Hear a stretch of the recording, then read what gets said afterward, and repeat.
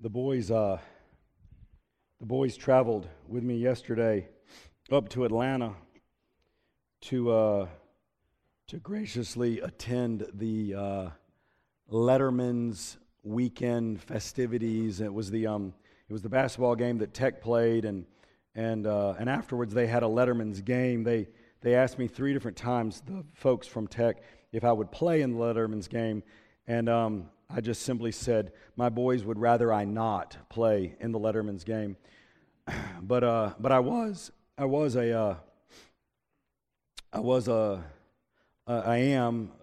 letter winner at Georgia Tech as a student, and some of you know that. It was interesting yesterday. Halfway through the first half, they invited all of the former players and managers and trainers who had been on the basketball team in the past, who had come back to this weekend to file out on the court. And so there we were lined up in the tunnel, and then they call us out, and it was a very different feeling. It was a very different feeling than I normally had when I would walk out on the court as a student equipment manager. And it's not what you think. It wasn't different, because all these people were cheering yesterday and everybody's standing up, because I really get that every afternoon when I come home. It wasn't that was different. It was yesterday when I walked out, I didn't have really any responsibilities. And as I was thinking about it, all the times that I would walk on the court as a student, and it would have been, I don't want to overstate it, 1,000 times that I walked on the court as a student, I always had 100 things going through my head. And most of them were things that I was responsible for. As a student manager, you want to make sure that uniforms are right, and backup uniforms are in the right place, and water's ready. And I had some as the head manager, I had some specific jobs. I kept on a little note card. I kept up with all of the personal fouls that our team would have, and then some of their better players on the other team. And if one of our players got 2 fouls in the first half, I'd have to go directly to Coach Cremens and tell him, Coach, Matt has 2 fouls. You got to get him out because they might be focused on something else and not keeping up with that. And so I had responsibilities. But in addition, when I would walk on the court, I had my own responsibilities. I also had some other people's responsibilities. And I brought this silly little bag here as a sort of an example of it. At Tech, we were not only responsible as managers to carry all of our own equipment, we were also, which meant some of the coaches' equipment, but we were also responsible for carrying all of the players' uniforms, right? Because you wouldn't want them to forget. And we were also responsible for sometimes carrying the players' shoes. I mean, literally, a guy would take a pair of sweaty shoes off and give them to us on a Friday practice before we would get on a bus and go to the airport and fly to play in North Carolina the next day. And so we're responsible for their shoes, which sounds like it's a silly thing, but there was one weekend where we get to Boone, North Carolina, and I got to go find a pair of 12 and a halves for a certain very particular and picky point guard from New York City, and he doesn't want just any Nike shoes. He wants the best Nike shoes, and I'm running across town in Boone, North Carolina, trying to find a pair of shoes. And I look back on it, and I can appreciate that there's an element of keeping up with their stuff reflects back on me, because if they don't have their uniform, then that's my fault. But I also look back and wonder, did we do for them, these players, these young men, did we do for them everything we could have to help them develop when we had people doing some of the basic stuff for them that maybe they should have been doing for themselves? And any number of you know a lot of what I'm talking about from the world of college athletics. But then I think any number of us also know what I'm talking about, not just from sports or basketball or football or baseball, but from life itself. Where do we draw the line between carrying our own stuff and carrying other people's stuff? Paul talks about that. And so before we get to our gospel lesson this morning, I invite you to turn in the scriptures with me to Galatians chapter 6. I can tell you that I didn't lose my voice at the game yesterday. It was already gone. I'm convinced it's something about the lack of humidity in the air, and I wake up in the morning and my voice just gets worse. And so here I am, and I invited 6 other people to preach this sermon for me. But when they saw the opening story about Georgia Tech, nobody wanted to touch it. So you got me instead. This is Galatians chapter 6. Listen to what Paul is teaching the church about how to be a disciple of Jesus Christ. Brothers and sisters, if a person is caught doing something wrong, you who are spiritual should restore someone like this with a spirit of gentleness. Watch out for yourselves so you won't be tempted too. Then he says, carry each other's burdens, and so you will fulfill the law of Christ. Now, the word in Greek for burden here is like baros, and it means like a physical, tangible weight that you can like you can pick up with your own hands. So Paul says that we fulfill the law of Christ if we will help other people with the weight that they are carrying around, right? Good. Next verse. If anyone thinks they are important when they aren't, they're fooling themselves. Each person should test their own work and be happy with doing a good job and not compare themselves with others. Then Paul says this in verse 5. Each person will have to carry their own load. But a lot of translations will actually say the word burden again, which matches the earlier word from verse 2. The interesting thing is, and I like the fact that the Common English translates it differently, is that while some translations translate it as burden both times, it's not the same Greek word. The first time, it refers to like a weight that you can carry. The second time here, it says each person, and this is the best translation in the Greek that I can come up with. Each person is responsible for their own, and the word is like invoice. Each person is responsible for their own like manifest as they enter the ship. Each person is responsible for their own list of things. And it does mean burden, and it means weight, and it means load, but it means the fullness of it. The commitment we have to carry our own stuff. So I don't believe that it's contradicting itself. I believe it's saying one thing about our relationship with others and another thing about our relationship to ourselves. And I believe that this passage of Scripture by Paul refers back to the very ministry of Jesus and what he saw and didn't see, and dare I say, even what he was thumbs up for and what he was thumbs down for. And so we find ourselves this morning as we read through the life of Jesus back in Mark's gospel. So if you'll turn with me to Mark chapter 3, we pick up just a couple of verses after where we left off last week with yet another of the stories exposing the controversy between the Pharisees and religious leaders of the time and Jesus himself.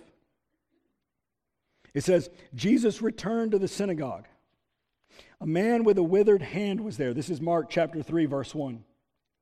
Wanting to bring charges against Jesus, they were watching Jesus closely to see if he would heal on the Sabbath. He said to the man with the withered hand, "Step up where people can see you." Then he said to them, "Is it legal on the Sabbath to do good or to do evil, to save life or to kill?" Now, just let me pause here to say, for the context of it, there is not a single passage in the Old Testament or anywhere in the rabbinical law that was later on added and to interpret the Old Testament, there's not a single passage that these Pharisees could ever point to that would suggest it is illegal to save a life on the Sabbath. They kept up with all kind of stuff. They kept up with the number of steps you could take. In modern interpretation, they keep up with whether or not that you can take the elevator or you take the stairs or whether or not you can flip on a light switch. They keep up with all kind of stuff. But Jesus is asking a question here, not because the question has ever been asked before. Jesus is asking a question here because he wants to reveal, he wants to expose, dare I say, their hypocrisy. It is not illegal to heal on the Sabbath. He says, Mark says, but the Pharisees said nothing. Looking around at them with anger, deeply grieved at their unyielding hearts, Jesus said to the man, "Stretch out your hand." So he did, and his hand was made healthy. At that, the Pharisees got together with the supporters of Herod to plan how to destroy Jesus. This is the word of God for we the people of God, and we say together, thanks be to God. Some translations actually finish with the words, at that the Pharisees and religious leaders got together with some of Herod's followers to come up with a way to kill Jesus. So that we're clear, this was not just destroy him in the eyes of the people, but literally to kill his body. So it's clear that the Pharisees aren't jiving with what Jesus had going on. But it's also clear that Jesus wasn't cool with what they had going on. Later on, Mark will tell the story that all the Gospels tell, which is the story of Jesus going into the temple in Jerusalem. And what does he do with the tables? He flips them over. It's the tables of the money changers. And he says, you have turned my Father's house into a den of thieves, right? And we know that story. In fact, we use that story anytime you want to talk about Jesus getting angry. You can say, yeah, Jesus got angry. Jesus expressed all his emotions. Jesus was a real human. And here's the example of it. Jesus flipped out. Literally, flipped out. Flipped the tables. He was angry at them. Later in the gospel story, when they have perverted what worship should be. But let's not lose sight of the fact that that's one time, and this is another. Mark literally says that Jesus was angry. He would become grieved and sorrowful, but he was angry. And it seems clear that he was angry. Do you have that verse? Verse 3. There we go. Chapter 3, verse 2. He was angry because he could see what they were watching. And Jesus thought they should be looking at something other than himself. To set the scene, you've got Jesus in the synagogue, presumably with a congregation over here, and there's a man with a withered hand. And the Pharisees, who are standing in the corner, surely with their arms crossed, right, and the mean mugging kind of thing they got going on, they're looking not at the man. They're looking at Jesus. They're watching to see if he would heal on the Sabbath.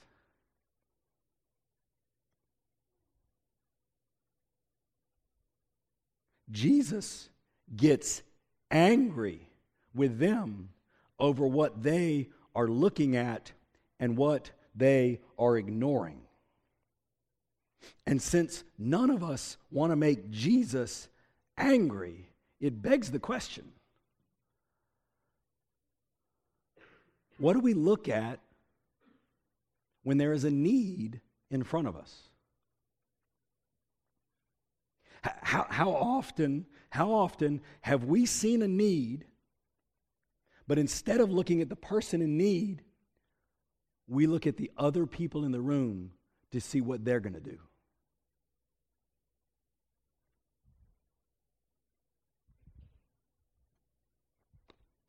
This makes Jesus angry.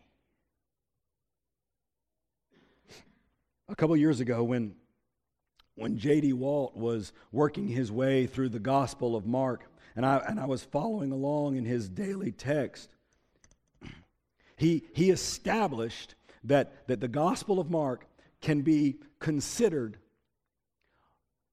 a long, storied answer to a single question. The Gospel of Mark can be considered an answer to the question, what does it look like when the Holy Spirit lives inside of a human spirit? One way to read the Gospel of Mark is to ask the question, what does it look like when heaven comes down and occupies a human? One way to look at the Gospel of Mark is to ask the question, what does it look like when heaven and earth are perfectly aligned? And the answer is, of course, Jesus.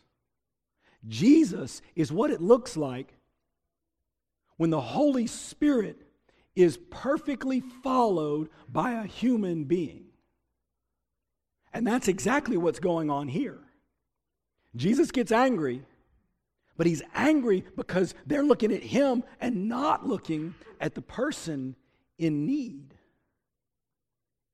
And I can't presume to tell you some cataloged list of all the ways that the Holy Spirit occupies a human being, but it's clear in this passage that one of the ways that the Holy Spirit lives inside of us is that it causes us to see people in need and not ignore them.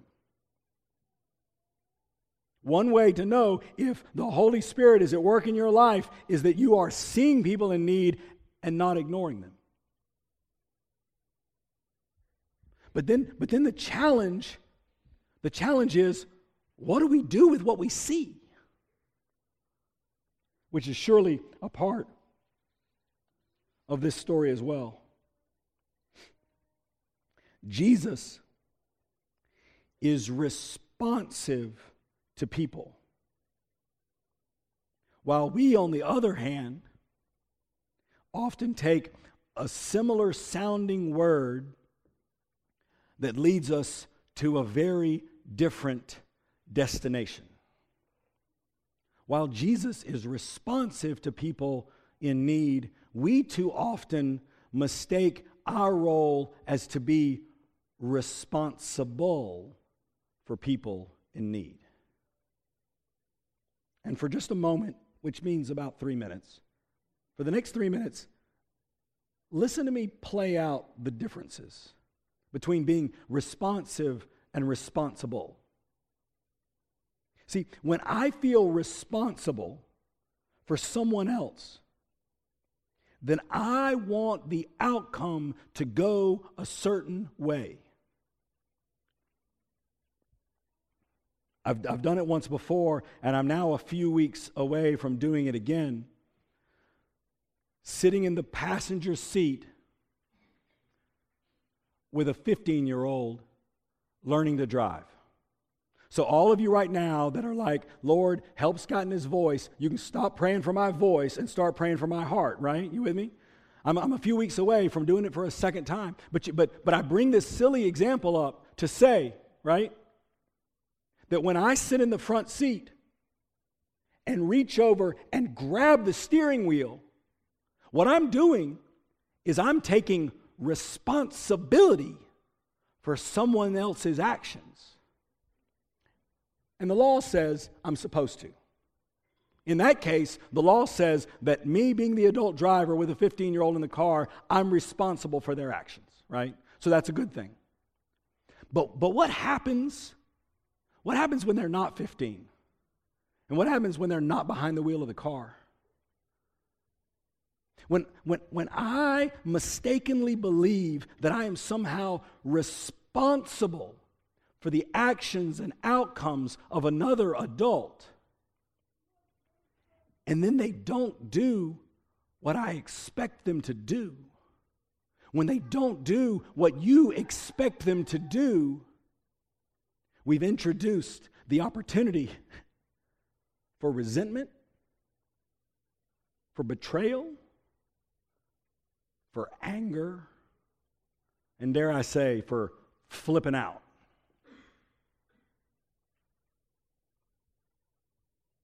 Not to mention at the soul level, when I mistakenly believe that I am responsible for someone else's actions and it doesn't work out like I think it should, it introduces shame. The shame that sounds like this, well, it would have worked out if you were a better parent. I mean, they'd be perfect if you were a better dad.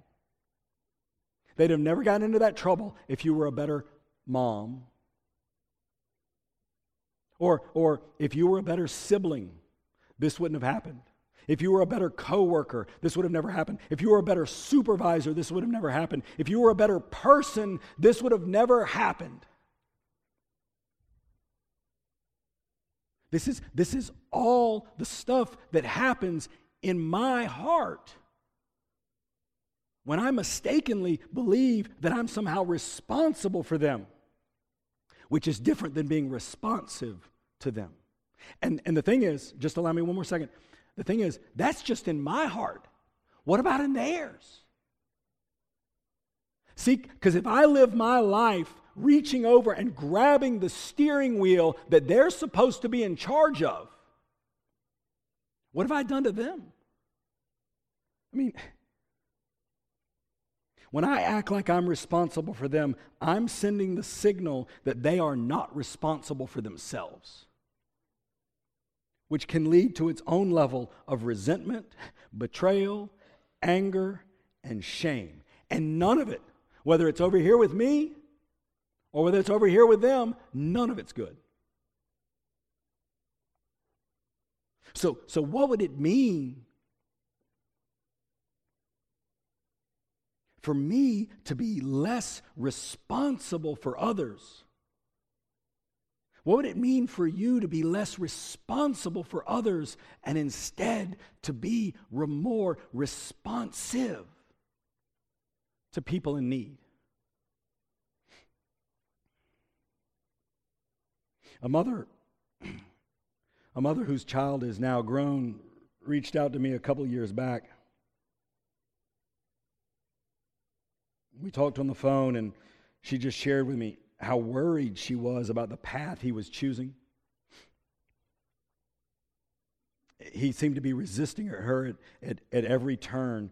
And the thing is, less than a week later, J.D. Walt wrote his commentary on this very passage. And I got it, and I read it that morning, and I sent it on to her immediately. And before she had time to even check her email or the text that I said, read your email, I called her up. And I still have the note of what I said. I had been praying for her for a week, and then God sends into my email inbox this passage and this interpretation of it. And I call her and I say, God wants you to be responsive to your son, but to stop feeling responsible for him. I mean, at what age are we to stop feeling responsible for people?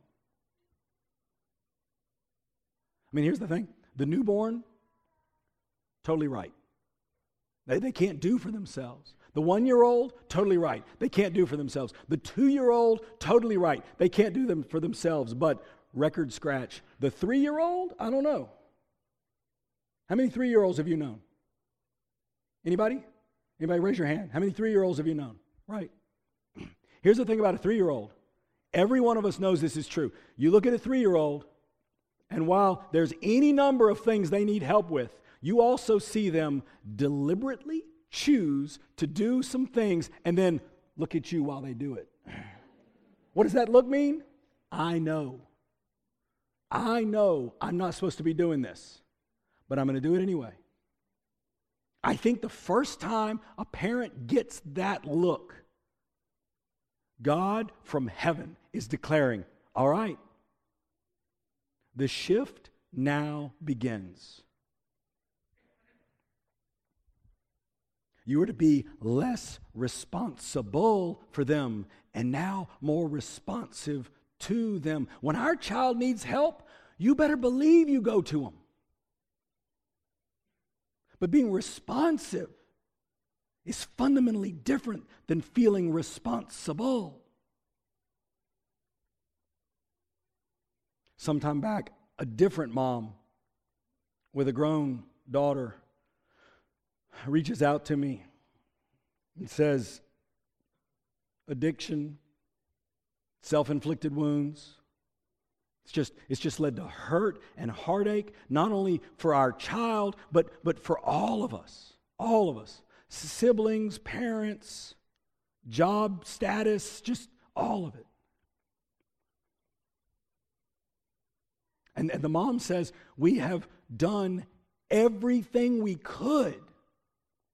Then she says, we've done more than we know we should. We've absolutely over-functioned for our daughter. And pray for my husband and I, that we would do the right thing to help her grow up. And so this week, same mom, same daughter, she tells me an update. Miraculous. Sober. In meetings.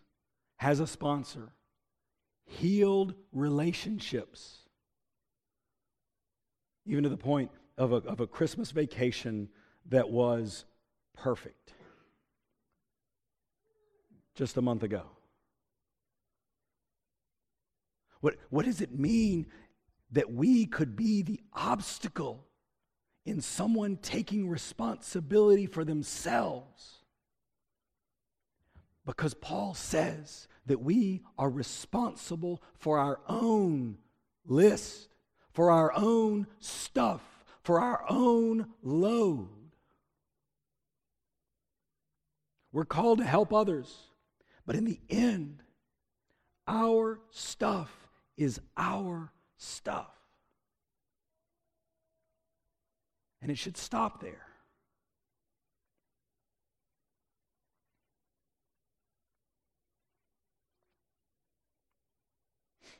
See, I believe the Holy Spirit is directing us to see people in need, but not in an effort for us to be the Savior.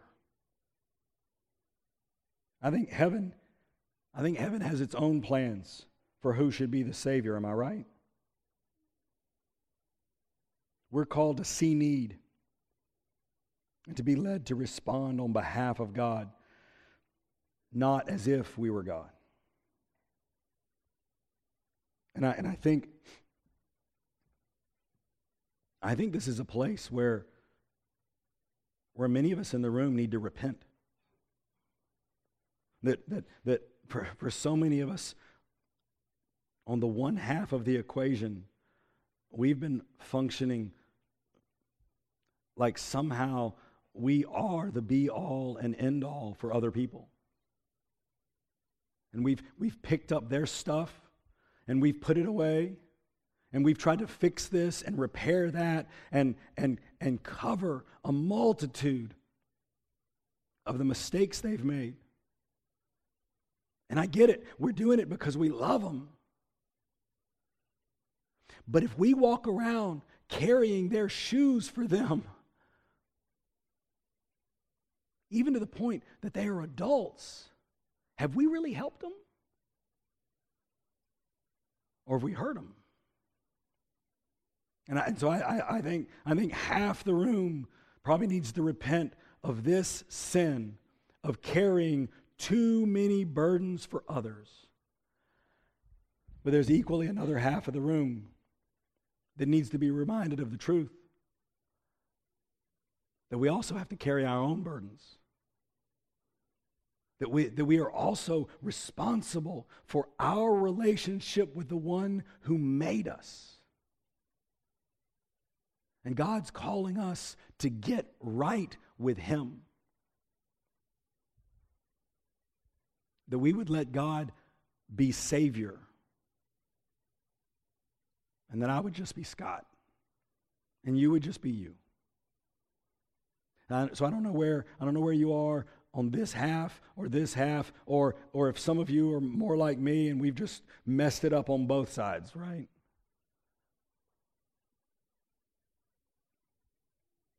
But we gather in a place like this to come before the God who made us and made us right, that we can get right. And so that's the prayer that I invite you to join with me in now. Let's pray.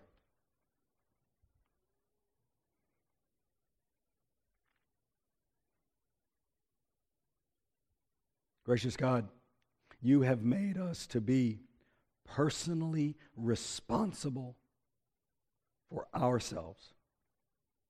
You have made us to be 100% in charge and accountable for our actions. And yet you have blessed us with an ability to help others as well.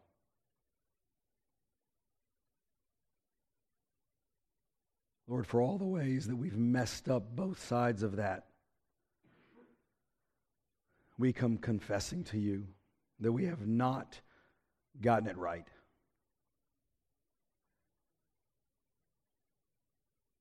And yet we hear the good news. But by the sacrifice and blood of your Son, Jesus, we have an opportunity to start over, start fresh. Not just in our relationships with you, King of the universe, but with our relationship with each other.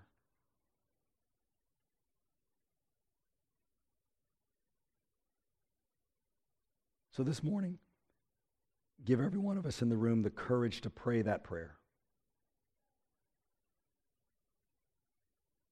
And lead those in the room whom you are tugging at their hearts forward to the altar, that they might continue to have this prayer with you, O God, that every one of us would grow in the maturity you have called us to. This is our prayer. And we ask it in the name of your Son, Jesus. Amen and amen.